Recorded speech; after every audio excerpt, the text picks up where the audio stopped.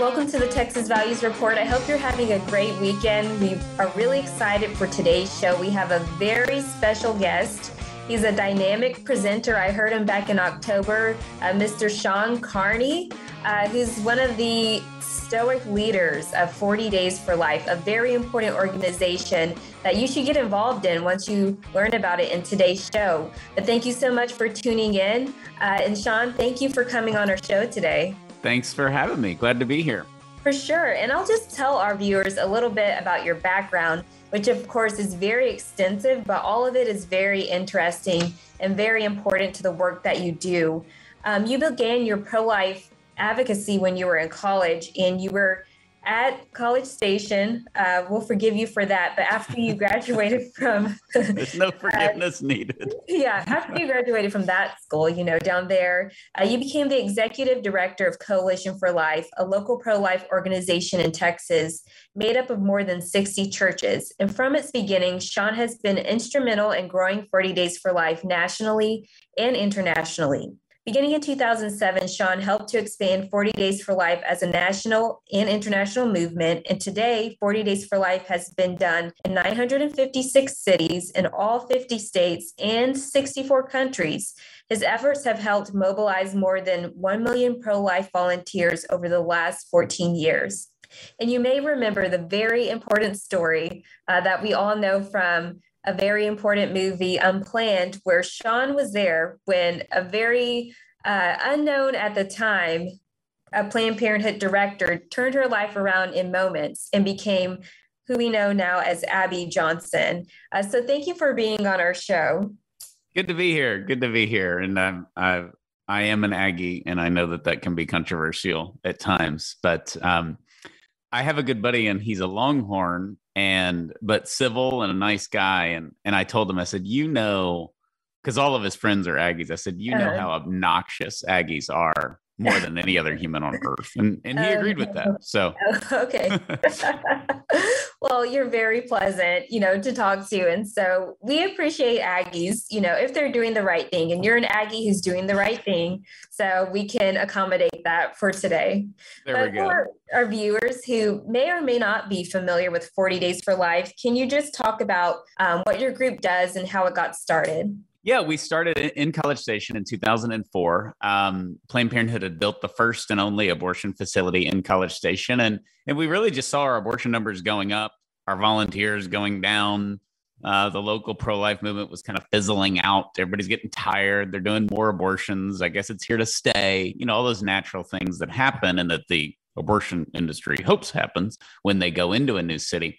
And so we just prayed and decided we were going to go all in for 40 days and did 40 days of prayer, 40 days of fasting, and 40 days of a nonstop peaceful vigil outside of our local Planned Parenthood abortion facility. And that was the first 40 Days for Life campaign. And other cities started asking us what we did, how we did it. And we kind of helped them do their own little campaign. And then in 2007, we launched it as a national effort. And we had 89 cities in 33 states in the fall of 2007. Wow. So, and that led to the Lent campaign. So every year we have a fall campaign and a Lent campaign for 40 straight days where people are peacefully and civilly praying outside of abortion facilities around the world. And it's gone now to 1,000 cities in 64 countries. Wow, that's really amazing, especially, in that short amount of time. And 2007 really isn't that long ago, but you think about that short amount of time, you can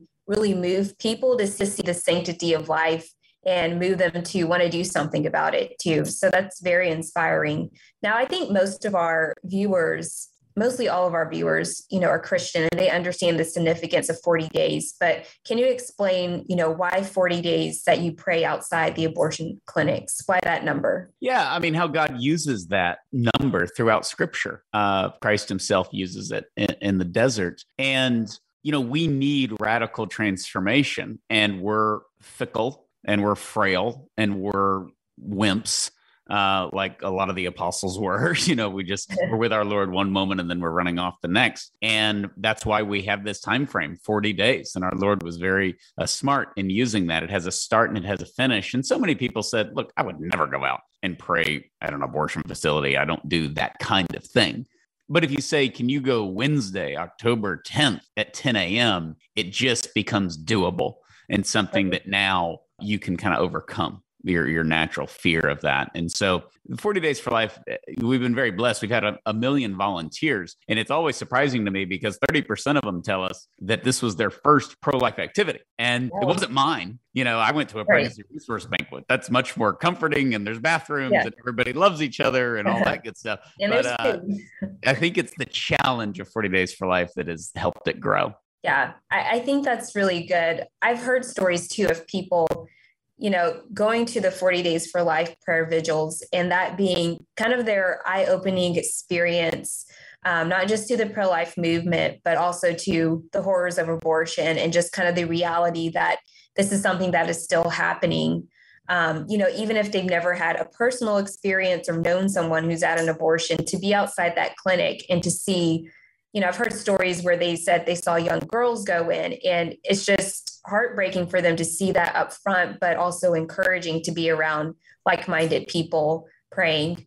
Well, speaking of, go ahead. I was going to say it's so true. And it's the power of presence, and the abortion industry needs to go unnoticed. This is still, the medical surgery that requires constant justification, constant rationalization, and they don't want to be black or white. They want to be gray and blend in and be unnoticed. And when you go out there and you peacefully pray, if you pray in front of a Chick-fil-A because you don't like what they do to the chickens, which whatever they do to the chickens, I want them to keep doing because it's delicious. Yeah. But people are going to think, it's weird, but whatever. But you're going to impact their business at Chick-fil-A a little bit. But at Planned Parenthood, everybody knows the controversy is already there. The workers feel it internally. It's natural to have that tension when you drive by and you say, that's an abortion facility. Even people who support abortion are like, like I've never seen one, whatever. And so that really helps when you go out there, like a coordinated vigil in a 40 Days for Life. It has a tremendous impact on their bottom line. Yeah, I think that's really important to note. When people see what abortion actually is, their minds and hearts can be changed. But speaking of, changing minds and hearts and witnessing upfront that, horror of abortion, talk about that experience when, young Abby Johnson walked into your office and basically said, even though I'm the director of a Planned Parenthood, I can no longer do this. Describe that moment and how you felt when that happened. Well, I was worried to go into that exact moment when Abby walked to our office. Right when I saw her, she had already broken down in tears. She had been crying. So her mascara was coming off. She was a wreck, as all of us would hope we would be in that scenario. And I remember the thing that everybody asked me, what do you remember the most about that moment? It was actually listening to her, because I said, it sounds like you've had a tough Monday. And she kind of laughed and said, yes. And then she started telling me, and I'll never forget seeing her Planned Parenthood security card. Had her name and her title, director. And I had seen her swipe that thing 1,000 times, but it was covered in her tears. And I remember thinking this is really happening. And I was worried. I was worried for her because she was extremely naive on how badly they were going to come after her. These are my friends. She was still kind of saying those things, and they were her friends at that moment, but they were about to become extreme enemies. And I had seen that before from Planned Parenthood. And so Abby was very young. I was young. I'll say younger in case she's watching that. But it was really that whole scene and her story represents that we can throw out all this garbage that you have your opinion and I have mine, and we're so divided, and it's this sterile existence where abortion's here to stay and we just need to get over it, as they tell us to do. We don't operate like that. Our hearts are capable of great evil, but they're also capable of great sanctity if we allow them to be. And we are hearts, minds, and souls. And Abby's story represents that she can change. And I didn't know what was going on behind the scenes. I didn't know her parents were pro-life and disapproved of her working there. I didn't know Doug was pro-life. So it's not our job to know. It's our job to show up and be faithful and to entrust this grave evil to the mercy of the gospel. And her story represents people change, people turn around, people quit. People don't have an abortion. People repent after having one. People repent after participating in one. We are pilgrims, and we pro-lifers need to look at abortion workers and those going in for abortions as people on a journey. They're in a very dark part of their journey. Whether they acknowledge that or not is irrelevant. But we need to know that, and we need to go out and offer hope. Yeah, I think that's really good. That's really beautiful how you said they're on a journey.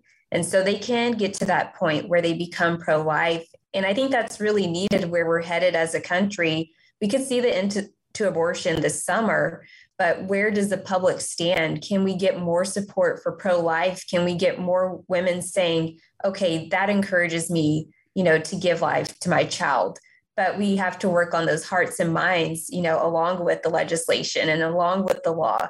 But I think that's a beautiful way to put it, that, they're on a journey. They're lost, just like we become Christians. They're lost. And then we just bring them on that journey to where they can see the sanctity of life.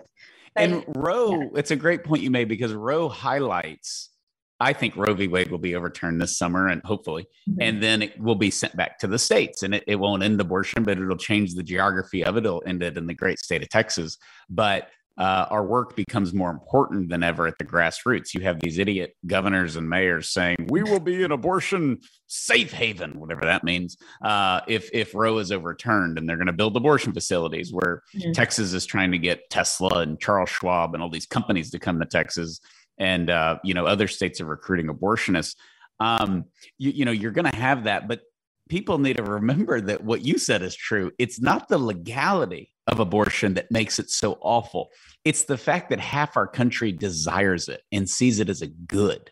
And that's the broken heart. That is our broken nature that we have got to tend to. Yeah, absolutely. It can be difficult, though, to try to get people over to our side. And like you said, it takes a lot of grassroots. But you recently wrote a book called What to Say When: The Complete Guide to Discussing Abortion. And I think that's a book that's really needed. I've talked to a lot of people who do lower level charity pro-life work, but even talking to them, sometimes they say, "Ooh, I struggle, talking about the heartbeat law, or I struggle explaining to a stranger, why they should, be at this pro-life event." So even people, their hearts are in the right place, but for everyone, and like with every issue, you kind of need help and guidance in actually being that, promoter of truth. So talk about your book and how that can help people talk about their pro-life views.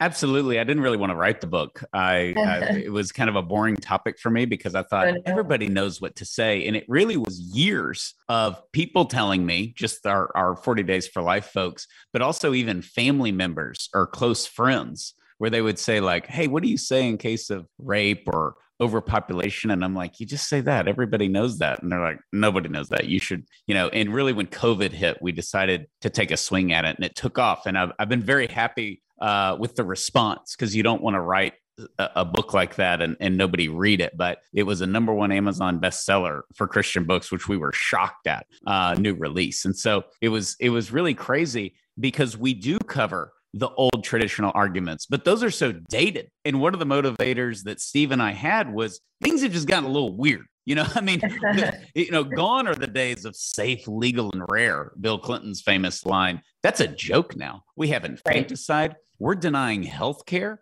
to baby girls who, commit the crime of surviving the attempt on their life. And we're going to walk away and let them suffocate. And Governor Northam articulates that on the radio as if he's some kind of hero. It's insane. We have the forced birth arguments. We have surrogacy, which is a huge threat to the future of our country. We have all of these weird things, to put it in layman's terms, that a lot of people are like, I have no idea if that comes up, what to say. But we also cover rape and Planned Parenthood, and you'll get everything in What to Say When. It's 177 pages, I think.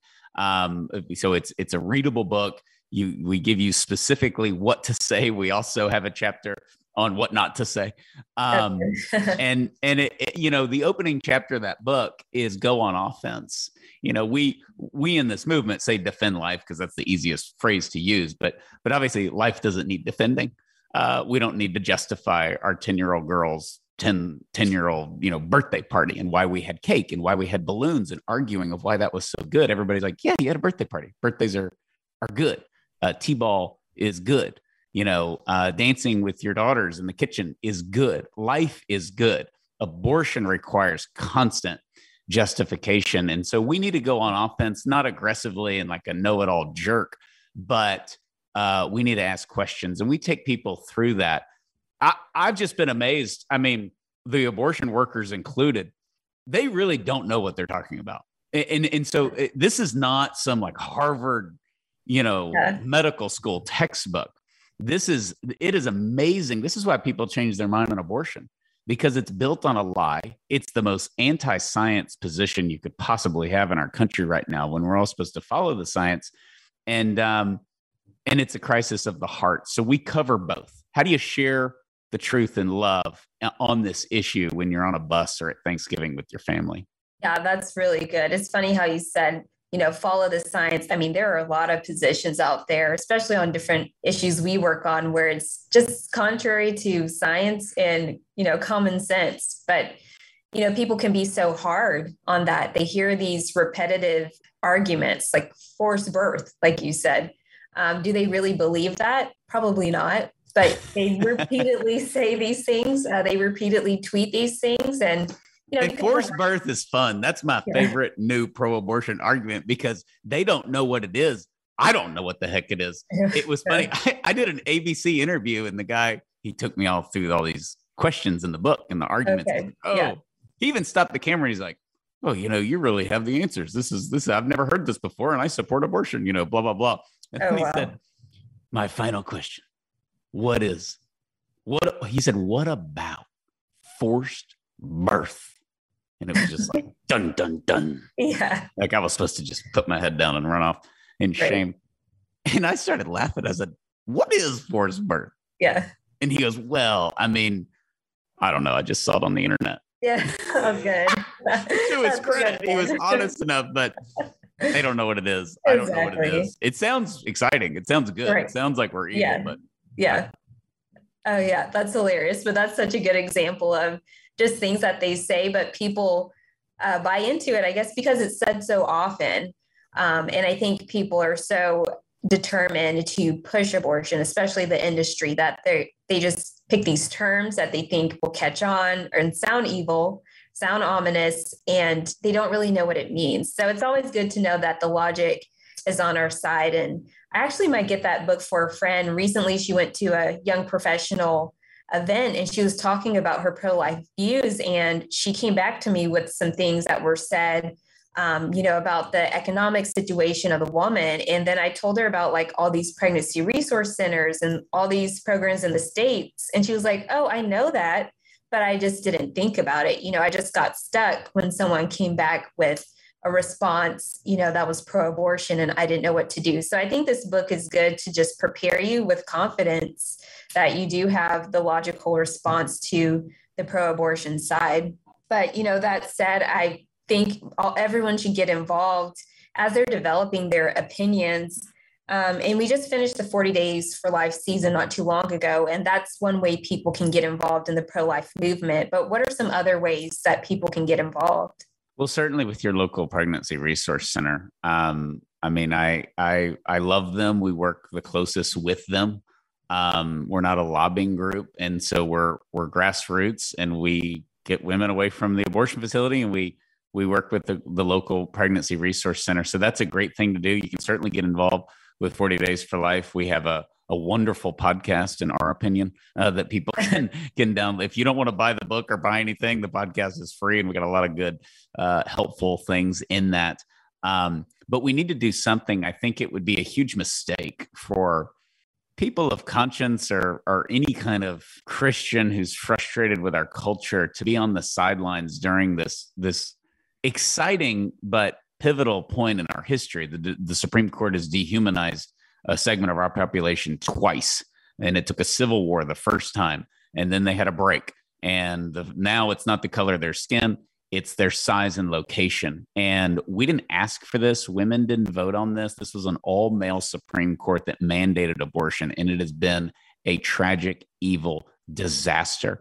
And all they're doing, there's no heroes on the Supreme Court if they overturn Roe v. Wade. This is exactly what they should do. It's their error. Most of the big Supreme Court victories in our country are them simply fixing their errors. They're kind of the necessary evil of our federal government, and they need to do that. It's been a great atrocity. And so, when Roe is overturned, I think obviously it goes back to the states, and some states are going to have abortion forever. I don't think the best pro-life lobbyist I know is not going to New Jersey or New York or Illinois or California and ending abortion. It's going to take longer than 50 years in those states, but you can close an abortion facility there. And you can show a woman where there's other alternatives. And you can also show the dire wrong side of history that those who continue to support abortion will be on. And it's amazing. It's going to be exciting to see. We're so polarized, but over time, typically about 80% of women that had an abortion say they actually wouldn't have done it if it were illegal. Oh, wow. Which is a surprising statistic to me. And so, we need to hope and pray and nudge the Supreme Court that they do the right thing. And if they don't, we're in big, big trouble. It's here to stay, and it changes the battle on that end. And 40 Days for Life is ready for both those scenarios, but it's definitely a good time to be praying. Yeah, absolutely. Well, you are a Texan, and we've talked a lot about if Roe v. Wade is overturned, but what are your thoughts on the Texas heartbeat law and its effectiveness in essentially ending abortion, all abortion in Texas? It's great. It's great because, and we hit a lot of this kind of stuff in the book, What to Say When. But the fun thing, I think, as a pro-life leader that is a Texan and happens to live in Texas, is sort of the awkward position that the heartbeat bill has put the pro-abortion community in, because now they have to. They are doing it. They are advocating against heartbeats. Right. I mean, you go to the grocery store and you buy like the little bran flakes, and they have like the heart healthy thing, or a can of tuna. We got hearts everywhere. We spend a lot of money and listen to a lot of people to keep our hearts beating. Our beating hearts are actually a good thing. And that's not a profound statement. We have so many, heart disease is the number one killer after abortion. Right. And so you're sitting here going, this is an injustice. We're going to just let the little dude have a heartbeat. He's only 8 weeks. He's going to end up a drug addict. We're just writing people off and trying to stop their hearts from beating. So it was brilliantly written, and it was good. And it brings back the common sense. This is the only surgery you're not supposed to survive. And if I wish that this was like getting your wisdom teeth out, and people like us could just apologize to these doctors who are willing to do abortions in this legitimate field of medicine called abortion. And we're like harassing women outside of clinics, and all that would be true. And we'd be like, sorry, this is like getting your wisdom tooth out. But it's not, because biology and science tells us that it's not. Abortion is in fact the opposite. It does what it claims to do and says that it will do, and is designed to do, which is violently end the life of an unrepeatable human being and discard them in a canister. That's what it does. And we can ignore it. We can say, that we don't like the heartbeat bill. You can say all these things. But the reality is that if there's no heartbeat, then you don't need an abortion. If it's not a baby, you don't need an abortion. If life doesn't begin at conception, you don't need an abortion, because conception is where we get people. It's where we all came from. So, it's one of those, just, you have these conversations. You're like, are we talking about this? Like, it's so insane that it makes it easy to point out. And I think also it's a gateway for sort of another top-down movement in our culture, which is all this trans stuff. The arguments, it's not arguments against it. It's you can say you're the Easter Bunny. You can say you're a boy when you're a girl, or you're a girl when you're a boy. And part of it just doesn't matter. And there's two groups. There's the people who are actually confused, and it comes from abuse. It comes from, there's all the evidence that shows some of these people are truly suffering, and we need to minister to them. But a lot of them are just making the stuff up, and it's top down. It's a very top down movement, like the abortion movement. Yeah, for sure. And so it should give us hope in these cultural things that, we can speak the truth in love, and our truth may sound silly to us, that heartbeats are good, but it's needed in these uncertain times. Yeah. Well, thank you for that. Thank you for all your thoughts on and encouragement on the Texas heartbeat law. Now, we might be a little over time, but I wanted to ask one more question. Do you think the person who played you on Unplanned looks like you? I just always wanted to know. Yeah, Jared is his name, which is funny because my brother in real life is Jared. Oh, and okay. Jared, who played me, looks more like my brother. Oh, okay. So it was great. He did a great job, and he was one of the last ones. There was a guy that was going to play me, and he bailed for another movie, and they got Jared to play me. He did a great job, and we had a lot of conversations, obviously. And he told me, he's like, when he first called me, he said, I have watched every interview or YouTube video of you the last few weeks. And I was like, that just sounds like torture. He had to go on like a Sean Carney crash course. But yeah, he did a good job. And it was a great journey and honor to be part of the movie.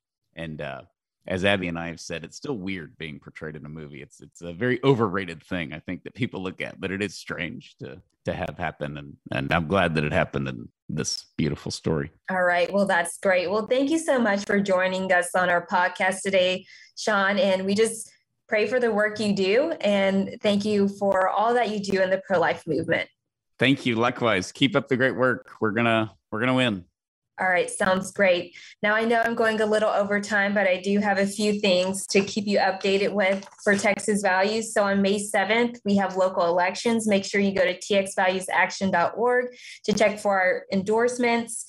Check to see if your child in Austin ISD has gotten updates on sex ed. They are starting to do plans for sex ed in kindergarten. So they will be having meetings on that for the SHAC. Remember, because of the new laws, the SHACs have to record their meetings and they have to allow you to testify. So if you're in Austin ISD, please get involved. And of course, don't forget our June 1st Heartbeat Law event.